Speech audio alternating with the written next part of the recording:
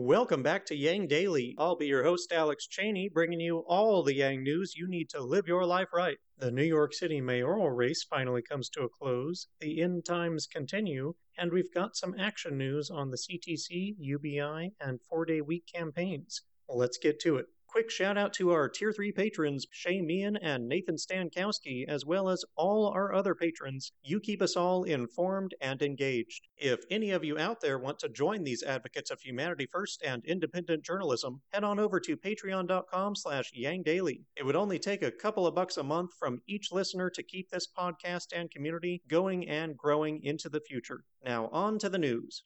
The final results are in for the New York City mayoral race. Assuming the election board hasn't made any more mistakes, Adams has pulled out the victory, beating Garcia by a single percent. New Yorkers have elected the avatar of corruption himself, FML. That is, those who voted at all. Out of a population of over 8 million, less than 1 million voted. And even among those 1 million, 135,000 had no say in the final outcome because they ranked neither Adams nor Garcia. Adams won by less than 9,000 votes, or 6% of the exhausted ballots. Worse, if I'm reading the data correctly, it appears over a third of New York City Yang Gang did not rank Garcia, Wiley, or Adams. That would be very bad, because Adams won by a margin 4 to 5 times smaller than that group, meaning if even a quarter of those ranked Garcia after Yang, Adams would have lost. This is a failure to utilize RCV. Either that or ignorance of Adams' record. To be fair, it's also partially a failure of New York City limiting RCV ballots to a max of 5 rankings, which means some of those voters likely ranked 5 people, but none of them were the top 3 candidates, resulting in them having no say in the final runoff. This is one reason to prefer score or approval voting. While they could have allowed ranking of all the candidates, it grows cumbersome, so it's often limited, partially defeating the purpose of RCV. Yang Gang were also not the only group guilty of this, of course. It just hurts more since Yang strongly promoted RCV. And for good reason.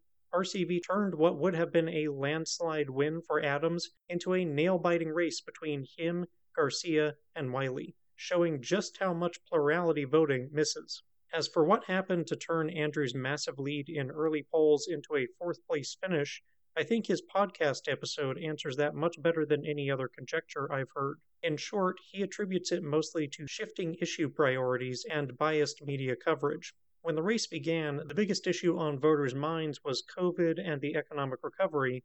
Yang was well positioned to lead on those, but as the pandemic eased and crime rose, concerns over public safety turned to policing, according to the polls. Unsurprisingly, that shifted the advantage substantially from the outsider entrepreneur to the establishment ex-cop. People gave up on change and fled to their comfort zone, likely not realizing that Eric is a criminal himself. In our low-information elections, image and labels matter much more than policy. Ironically, just as I think Yang would have done much better in the presidential election had it been held later in the year, I think he would have done much better in the mayoral race had it been held earlier in the year. Timing is not his friend. The media only compounded the issue as Yang was strongly in the lead and a national unconventional figure.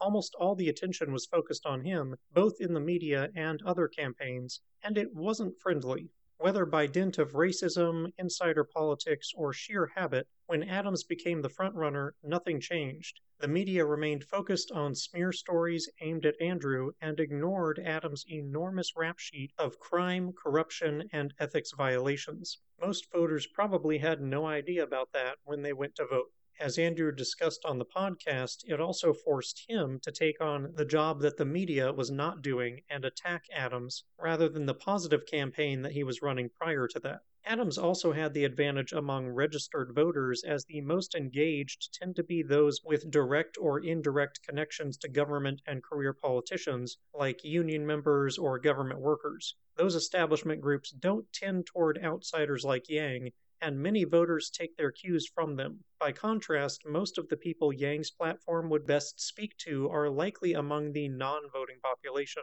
who are too busy or disillusioned to cast a vote. There's much more to it than that, but I think those are likely the main causes of this ridiculous swing in the polls, more so than the gaffes that people like to focus on. These fit the data better. Overall, it was another example of how biased our political systems are, why reforms are so vital, and how much difference each vote makes. I highly suggest listening to the Yang Speaks episode for more, but we'll move on for now.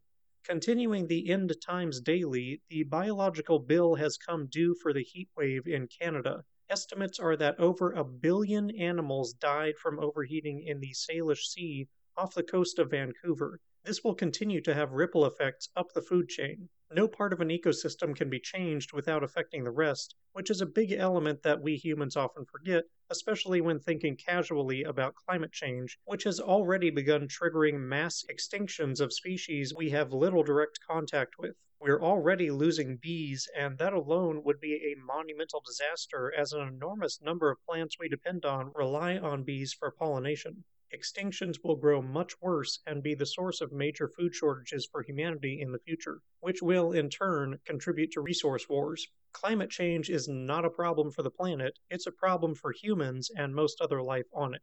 Gallup regularly polls Americans on their general sentiment, specifically whether they think they are thriving, and it's currently hitting the highest percentage since it began in 2008. Sentiment hit its low at around 46%, both during the 2008 financial crisis and during the height of the pandemic. Now it's at a high of 59%.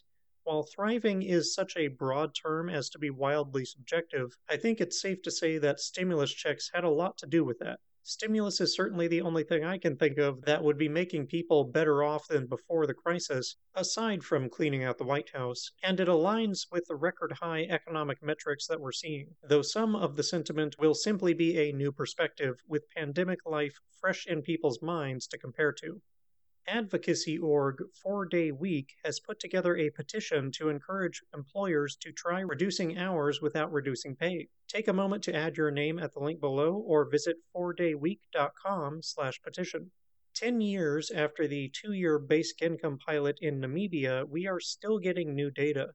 A follow-up report has just been published, which includes interviews of the recipients explaining the impact the trial had on them. Scott put together a great thread of some of them, which are heavy not only on quality of life improvements, but entrepreneurship. Many of the participants note the importance of not only having startup capital, but of the community having money to spend at businesses. It's a great resource for testimonials. Check it out in the links. Finally, Congress members will be holding rallies and other events in cities across the country in support of making the child allowance permanent. This will be happening tomorrow, now today, July 8th. There are too many events to list here. Check the link below for a map and a list of all the events to see if one is near you. It's well past time that we secure the survival of kids as an unconditional right.